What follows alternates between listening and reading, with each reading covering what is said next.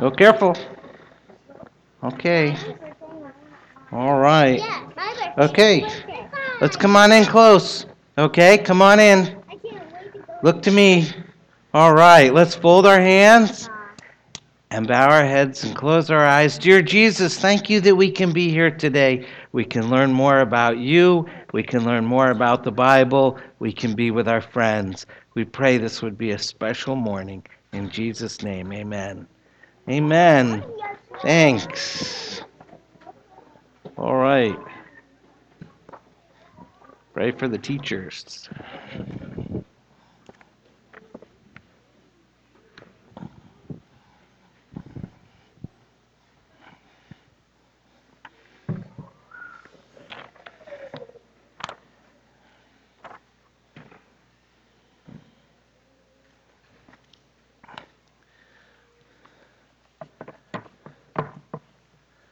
Good to see everybody today. It's good to be back. I missed you last week. So I was driving my 2,200 miles, whatever ridiculous amount of miles it was a lot. But do appreciate the prayers that many of you offered as I dealt with my folks and my dad, and that was much appreciated. Today we're in Hebrews chapter 9. We're in the last part of the chapter as we work our way through Hebrews. This is the 15th sermon on the book. This is a long passage, and it's a little hard to understand, but it's vitally important. So I encourage you to read along, to listen carefully, to get your Bibles out. Turn to Hebrews 9. You can follow along. It's sort of split up in the outline. It'd be easier to read it from your Bibles. But let's listen carefully as this is God's Word. Hebrews 9, verses 11 to 28.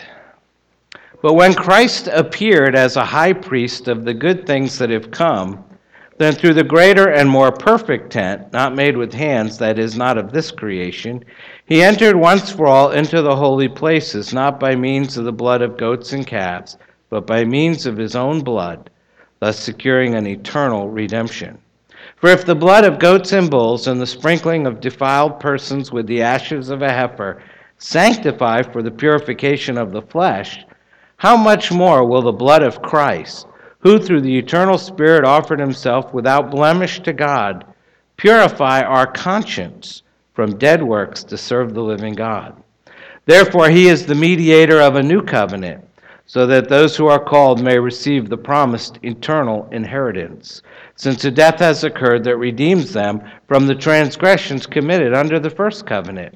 For where a will is involved, the death of the one who made it must be established. For a will takes effect only at death, since it is not in force as long as the one who made it is alive. Therefore, not even the first covenant was inaugurated without blood.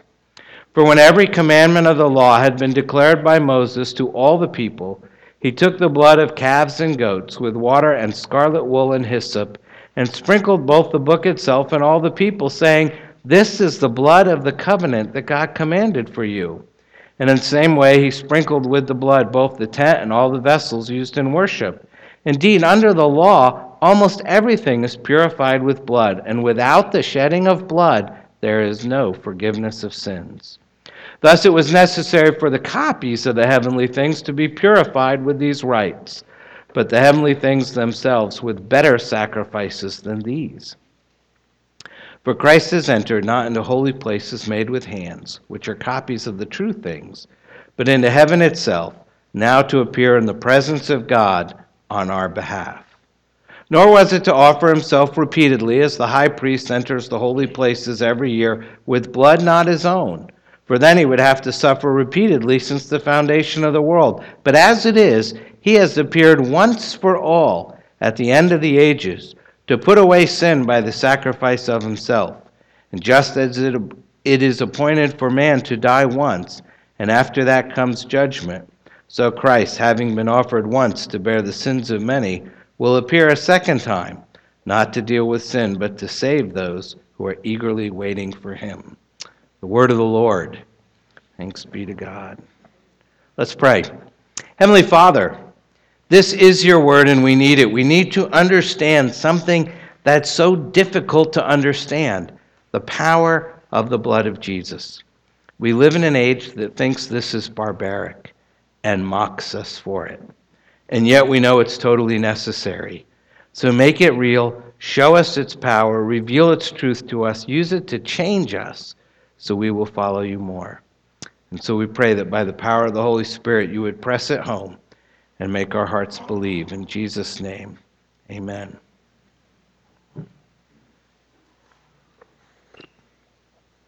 I remember when I was in college, just a couple of years ago, and I decided to take a Bible course. I thought that would be cool. And I was gravely disappointed to find out that the professor was a really liberal theologian, and he wasn't, by any stretch of the imagination, even a believer in Jesus Christ or the Bible. Classes were very hard because he regularly mocked the Bible as myth and Christians as just plain stupid. He was very difficult to argue with because he did know a lot about the Bible, certainly more than I did, and he knew a lot about theology. He just didn't believe that any of it was true. And as I said, he often made fun of Christians, and he went out of his way to find out who the Christians in the class were so he could better direct his cutting remarks. And he would take famous old Christian hymns and make fun of the words. One of those was William Cowper's great hymn, "There is a Fountain Filled with Blood."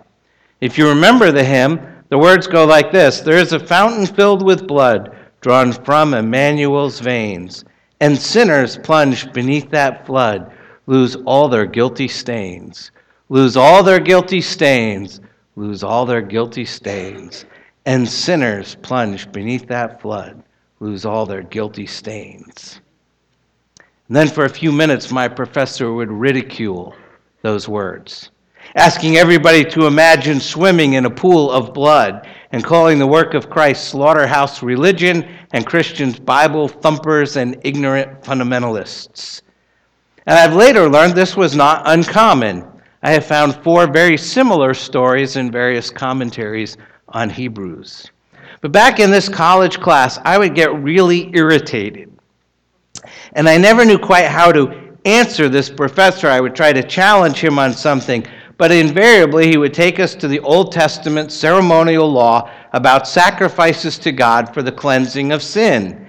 And he would describe an animal sacrifice and finish with something to the effect of, altogether, a pretty gory affair. And even though he was an outsider to authentic biblical Christianity, he did have a point. Because later I came to learn, while studying the Old Testament in seminary, that he did describe the Old Testament sacrificial system accurately. It was a pretty gory affair. And during the 1,000+ years the system was operating, there was more than 1 million animal sacrifices. Considering that each bull sacrifice spilled about 1 gallon of blood, and each goat sacrifice spilled about 1 quart of blood, the Old Testament system truly did rest upon a sea of blood. And during the Passover, for example, a trough was constructed from the temple down into the Kidron Valley for the disposal of the blood, since there was so much of it. Literally a sacrificial plumbing system. Why this perpetual sea of blood? For one reason: to teach that sin demands the shedding of blood. It was a pretty gory affair because people had to realize that sin brings death. The shedding of blood provided the sign, and in most cases the smell, of what God wanted people to unmistakably understand every time they came to the temple to offer a sacrifice. Sin brings death. Sin brings death. Sin brings death. So the devout worshiper came to the temple under the Old Testament sacrificial system with a definite awareness of 4 things. I've listed them there in your outline. First, that sin requires death. That such a blood sacrifice requires the spirit of repentance. That through such a sacrifice, he's pleading for the mercy of God, saying, in effect, this sacrifice is what I deserve. Please don't give me what I deserve. Give me mercy. And then finally, there is someone, a great sin bearer, who according to Psalm 22 and Isaiah 53 is still to come. And that's the background for Hebrews chapter 9. Because it's that system of blood sacrifice that's in operation in the tabernacle and later in the temple. And it's that system that was fulfilled in the person and work of Jesus Christ. So turn with me to Hebrews 9. We're going to start at verse 11, verses 11 through 14, and we're going to look at a sufficient system. Sufficient system. I checked in this sermon and the three before it all use the word sufficient.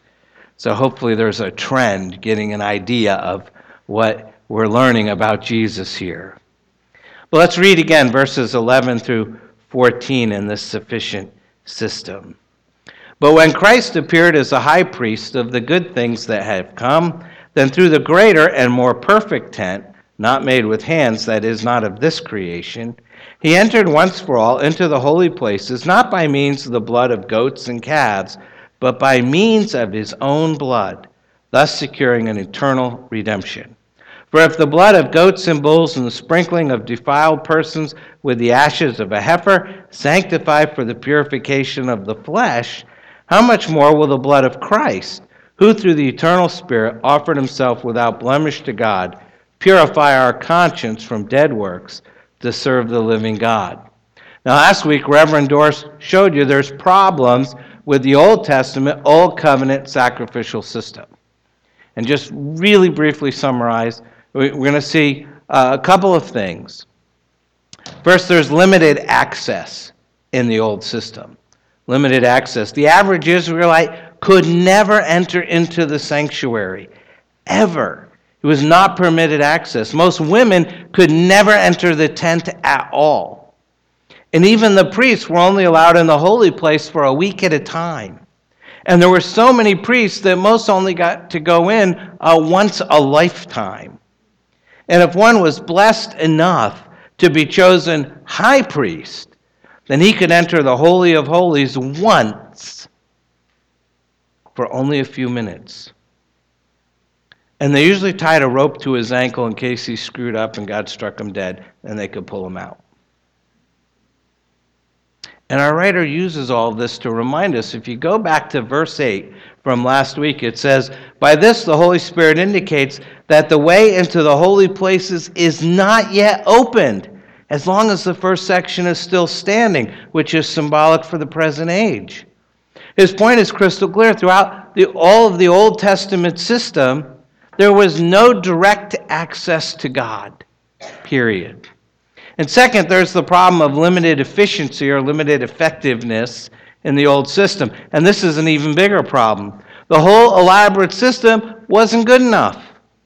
When all is said and done, even if it was done totally right, it only covered the sins of ignorance.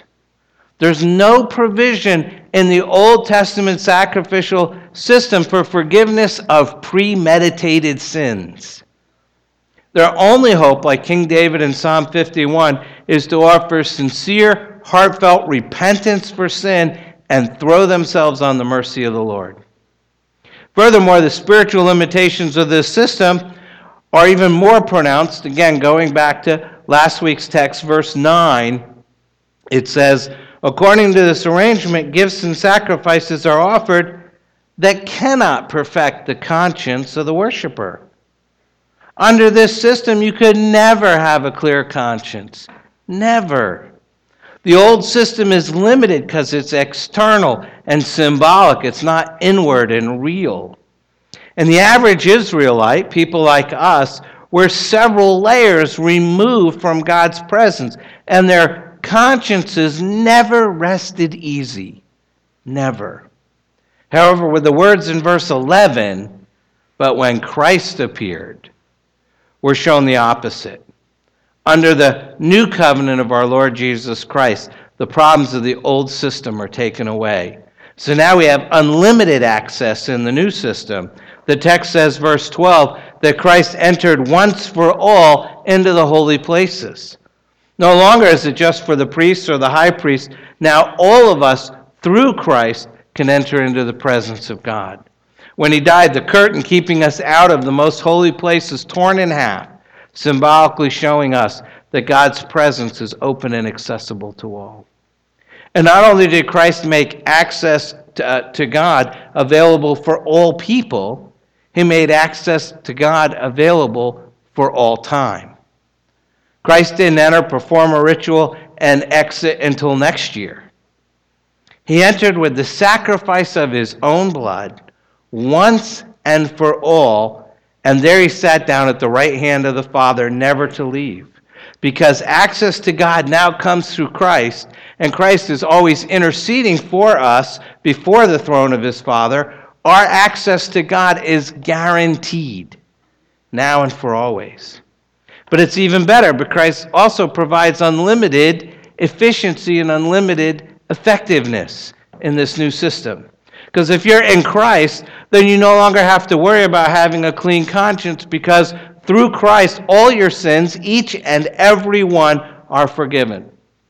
The text says, verse 14, how much more will the blood of Christ, who through the eternal Spirit offered himself without blemish to God, purify our conscience from dead works to serve the living God? You see, our sins are no longer transferred to the head of a goat by someone else. Our sins have been transferred to the head of Christ, by Christ himself, and now all is forgiven. Christ's work on the cross is completely effective. Think about everything bad you've ever done. We probably don't have that much time. And then you get to face Christ and hear him say, all is forgiven. Take a big sigh of relief. But it doesn't end there, because in verses 15 to 22, we have a sufficient requirement. Sufficient requirement. If you look with me at those verses, it says, therefore, he is the mediator of a new covenant, so that those who are called may receive the promised eternal inheritance, since a death has occurred that redeems them from the transgressions committed under the first covenant. For where a will is involved, the death of the one who made it must be established. For a will takes effect only at death, since it is not in force as long as the one who made it is alive. Therefore, not even the first covenant was inaugurated without blood. For when every commandment of the law had been declared by Moses to all the people, he took the blood of calves and goats with water and scarlet wool and hyssop, and sprinkled both the book itself and all the people, saying, this is the blood of the covenant that God commanded for you.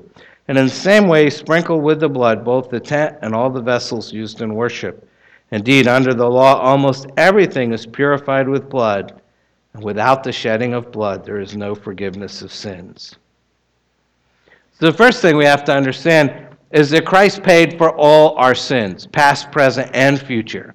It says here in verse 15 that a death has occurred that redeems them from the transgressions committed under the first covenant. In the old system, those with faith were saved by looking forward to Christ. Well, now those with faith are saved by looking backward to Christ. But all are saved the same way, by grace, through faith in Christ.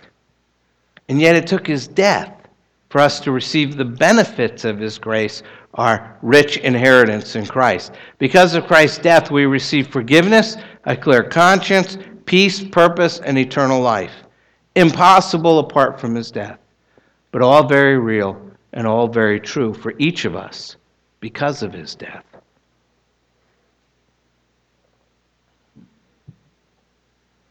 Second, we need to understand that this continual shedding of blood under the old system, why it was required, why it was needed, why it was done. See, in ancient times, blood had both a very positive and a very negative significance, both positive and negative symbolic value. But for the moment, we're going to talk about the negative. Just for a moment, if you have blood gushing into your eyes or out of your mouth or out of your chest, it's a bad sign. There's something seriously broken. Maybe something mortally broken. In ancient times, flowing blood meant brokenness. So what does that mean? It actually says something very powerful. Why were all these blood sacrifices done? You couldn't get near God without blood sacrifice through the tabernacle. Why? First of all, this is your way of learning that what's wrong with life on this earth is serious. It's really serious. It's not going to take education, religion, morality, therapy, social change. It's going to take something much more radical than that. Because the violence and the brokenness and the woundedness of life runs very deep. And we're not going to be able to fix it with anything less than a solution that's equally very deep. It's one thing the blood offerings meant. Another thing the blood meant in ancient times was guilt. So it means brokenness and then guilt. There's many, many places, not just in the Bible, but throughout ancient literature as well, where the phrase, something like you have blood on your hands, or his blood is on your head. And it always means what? Your responsibility, your guilt. And yeah, the world is terrible, the world is broken, but we're all complicit in it. We're all part of it. And part of the reason why the world is such a bad place to live is because of me and because of you. Because of us. We're all complicit in it. We're guilty. We're responsible. So we have brokenness, we have guilt, and third, blood tends to stain. To stain. A very important theme in the book of Hebrews is that blood sacrifice meant that something is seriously wrong. And there's guilt, and there's shame, and there's stain, and we can't seem to get rid of it. You put all these metaphors together in places like Isaiah 59, where God says, "But your iniquities have made a separation between you and your God, and your sins have hidden his face from you so he does not hear. For your hands are defiled with blood, and your fingers with iniquity. Your lips have spoken lies. Your tongue mutters wickedness." We're doing all sorts of things to deal with our conscience, and nothing seems to work. Our sense of failure is indelible. It's a permanent stain. And then notice here this word conscience that's used. In fact, the word conscience comes up in the book of Hebrews more than any other book of the Bible. We're told in verse 14, one of our problems is we don't have peace in our conscience. We're told all the animal sacrifices don't give us peace in our conscience. And then if you jump down to Hebrews 10, verse 22, it says our big problem is we have an evil conscience. So what's a conscience? And normally we think of it as sense of morality, our sense of right and wrong, God's moral law that's instilled, that's written on our hearts.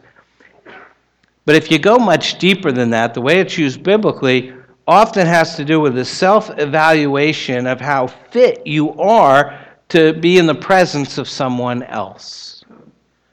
Again, Hebrews 10:22, it says, "Let us draw near with a true heart and full assurance of faith, with our hearts sprinkled clean from an evil conscience and our bodies washed with pure water." You notice it says, "Let us draw near with a true heart, with our hearts sprinkled clean from an evil conscience." It means before we come to Christ, our conscience haunts us.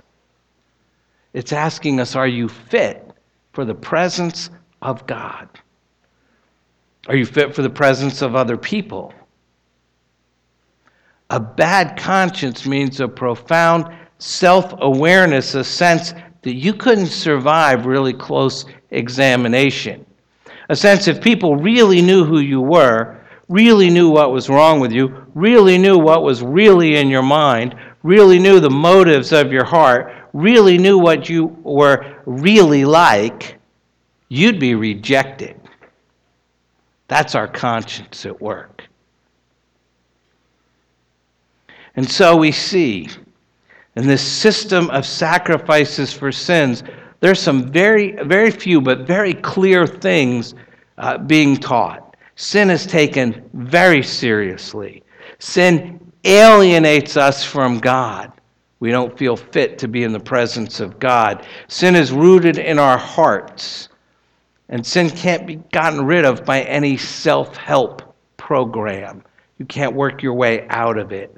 Sin brings death, period. Second thing you learn is forgiveness is expensive. It's costly. To be completely forgiven for our sin requires death. And to be completely forgiven for all of our sin for all time required the death of Christ. Because his death brings sufficient cleansing. His death brings sufficient cleansing. Look at verse 23 to the end. Thus it was necessary for the copies of the heavenly things to be purified with these rites, but the heavenly things themselves with better sacrifices than these. For Christ has entered not into holy places made with hands, which are copies of the true things, but into heaven itself, now to appear in the presence of God on our behalf. Nor was it to offer himself repeatedly, as the high priest enters the holy places every year with blood not his own, for then he would have to suffer repeatedly since the foundation of the world. But as it is, he has appeared once for all at the end of the ages to put away sin by the sacrifice of himself. And just as it is appointed for man to die once, and after that comes judgment, so Christ, having been offered once to bear the sins of many, will appear a second time, not to deal with sin, but to save those who are eagerly waiting for him. So having demonstrated the importance of the shedding of blood in inaugurating the Old Covenant, the writer now describes the surpassing effect of the blood of Christ in establishing the New Covenant. He begins by stating that the better blood of Christ, first of all, brings better purity. Better purity, better acceptance. Again, look at verse 23. It was necessary for the copies of the heavenly things to be purified with these rites, but the heavenly things themselves with better sacrifices than these. If the temple had to be purified then, what is the temple now? That's right, we are. Just as the tabernacle had to be anointed and purified so that God could show his presence there, even so the people of God must be cleansed and sanctified as well. We're purified by the blood of Christ so that, Ephesians 2:2, we can become a dwelling place in which God lives by his Spirit. 1 Peter chapters 1 and 2, which our adult Sunday school class is going to start going through in June, 1 Peter 1 and 2 teach us we've been cleansed by the sprinkling of his blood, the precious blood of Christ, which makes us a spiritual house, a holy priesthood, acceptable to God through Jesus Christ. The blood of Christ makes us acceptable to God.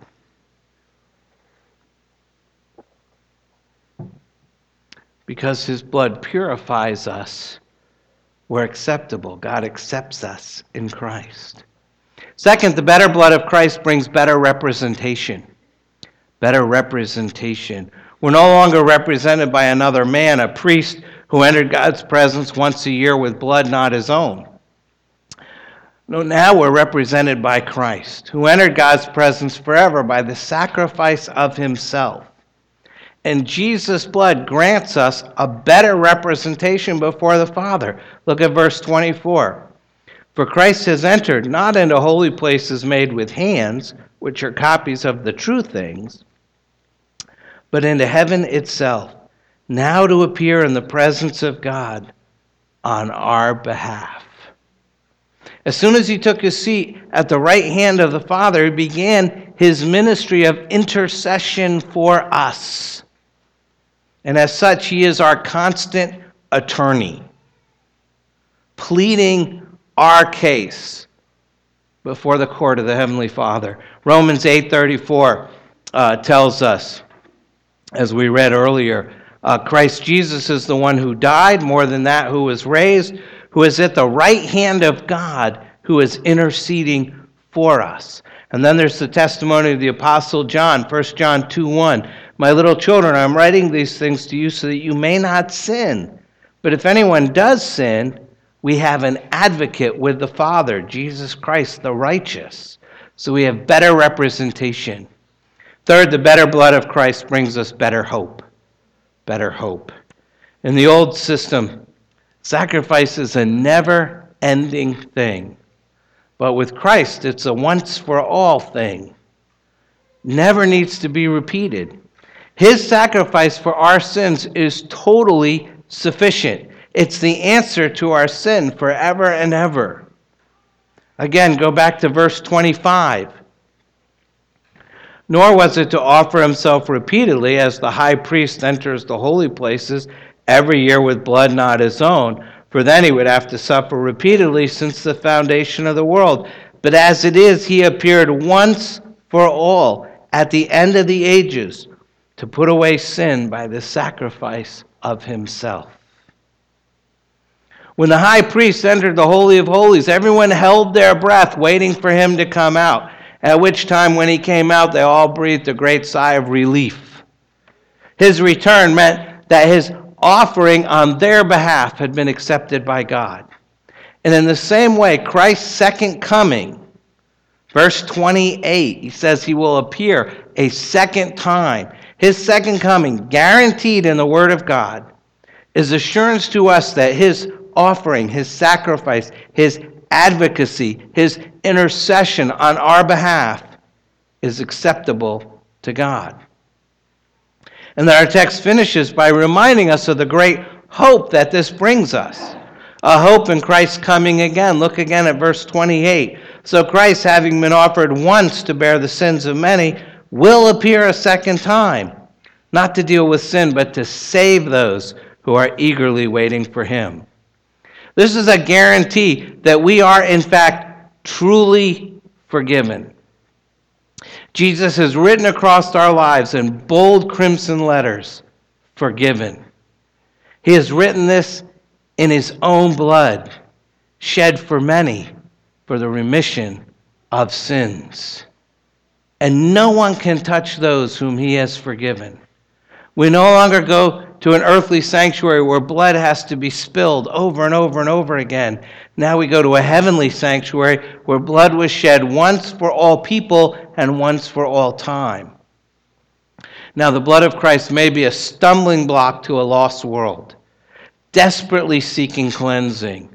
But those who know the depth of their own sin and the awesome holiness of God, and yet the deep, deep love of Christ, the blood of Christ is the most powerful thing in the land. And though mocked by unbelievers, William Cowper's hymn still says it best. There is a fountain filled with blood drawn from Emmanuel's veins, and sinners plunged beneath that flood lose all their guilty stains. The dying thief rejoiced to see that fountain in his day, and there may I, though vile as he, wash all my sins away. The old is gone, the new has come. Forgiveness has finally arrived. Sin brings death, Christ brings life, and now Christ is our sanctuary. He's the one we go to. He's our atonement, our redeemer, our hope, our life. He is all we need. His blood is sufficient. There's a great story about a man named Ernest Gordon. True story. He was an Allied prisoner of war during World War II. He was held for 3 years in a Japanese POW camp. He's a native of Scotland, and he served as an officer in the Argyll and Sutherland Highlanders. It's a famous Scottish regiment. And years later, he chronicled his experiences on the Death Railway in his book called Through the Valley of the Kwai, the famous movie starring Alec Guinness. The bridge over the River Kwai is based on his book, as was the 2001 film To End All Wars. Remind you, this is a true story.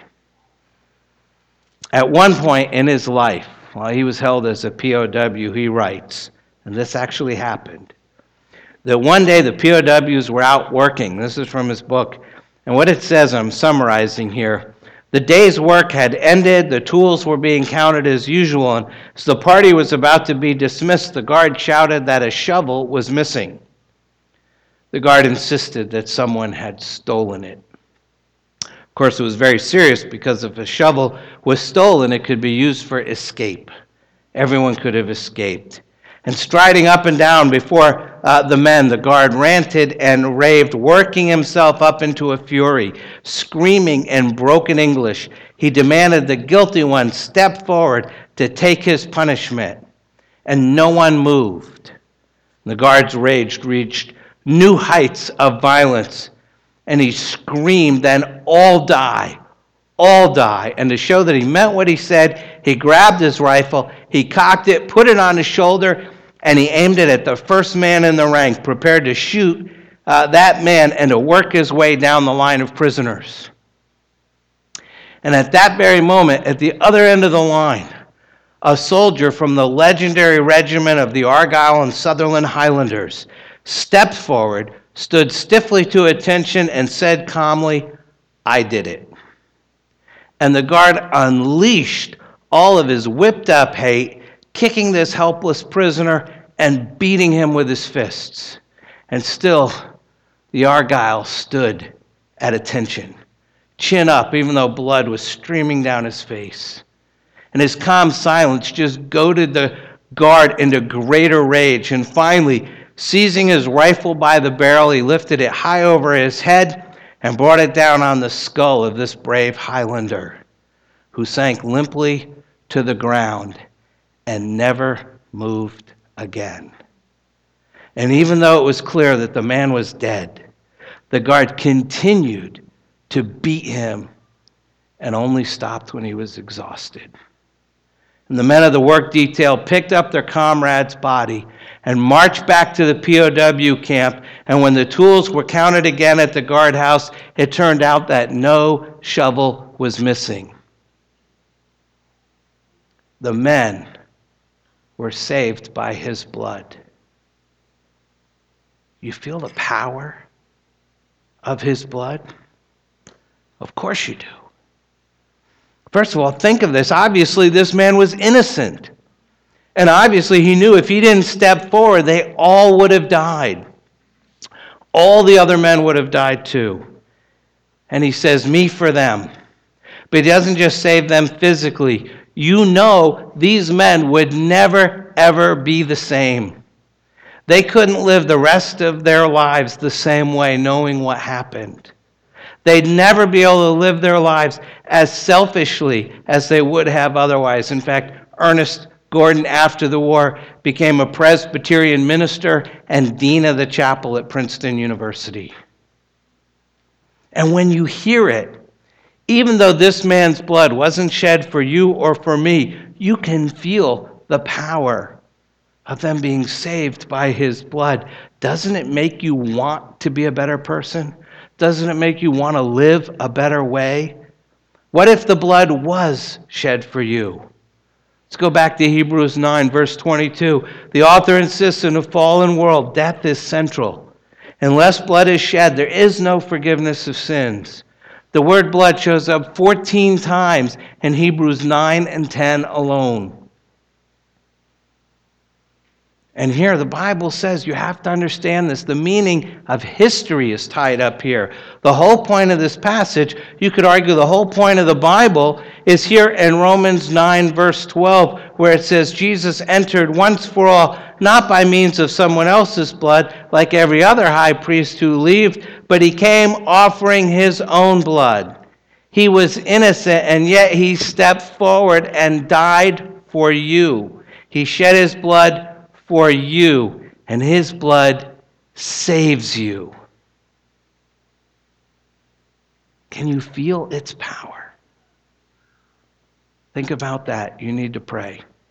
Take a moment to do that, and then I'll close.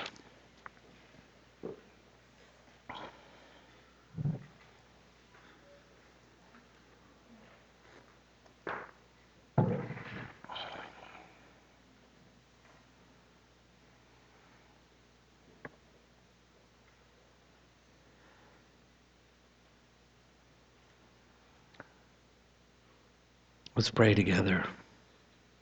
Our Lord and our God, thank you once again that you have spoken to us by your Son. Open our eyes that we might see our sin and see our Savior. Thank you that the sacrifice of Jesus, the blood of Christ, has great power. We know it's offensive to many people today. It offends people, yet continues to change lives as nothing else can, and reorients the conscience as nothing else can, and brings peace and love and hope that nothing else really can.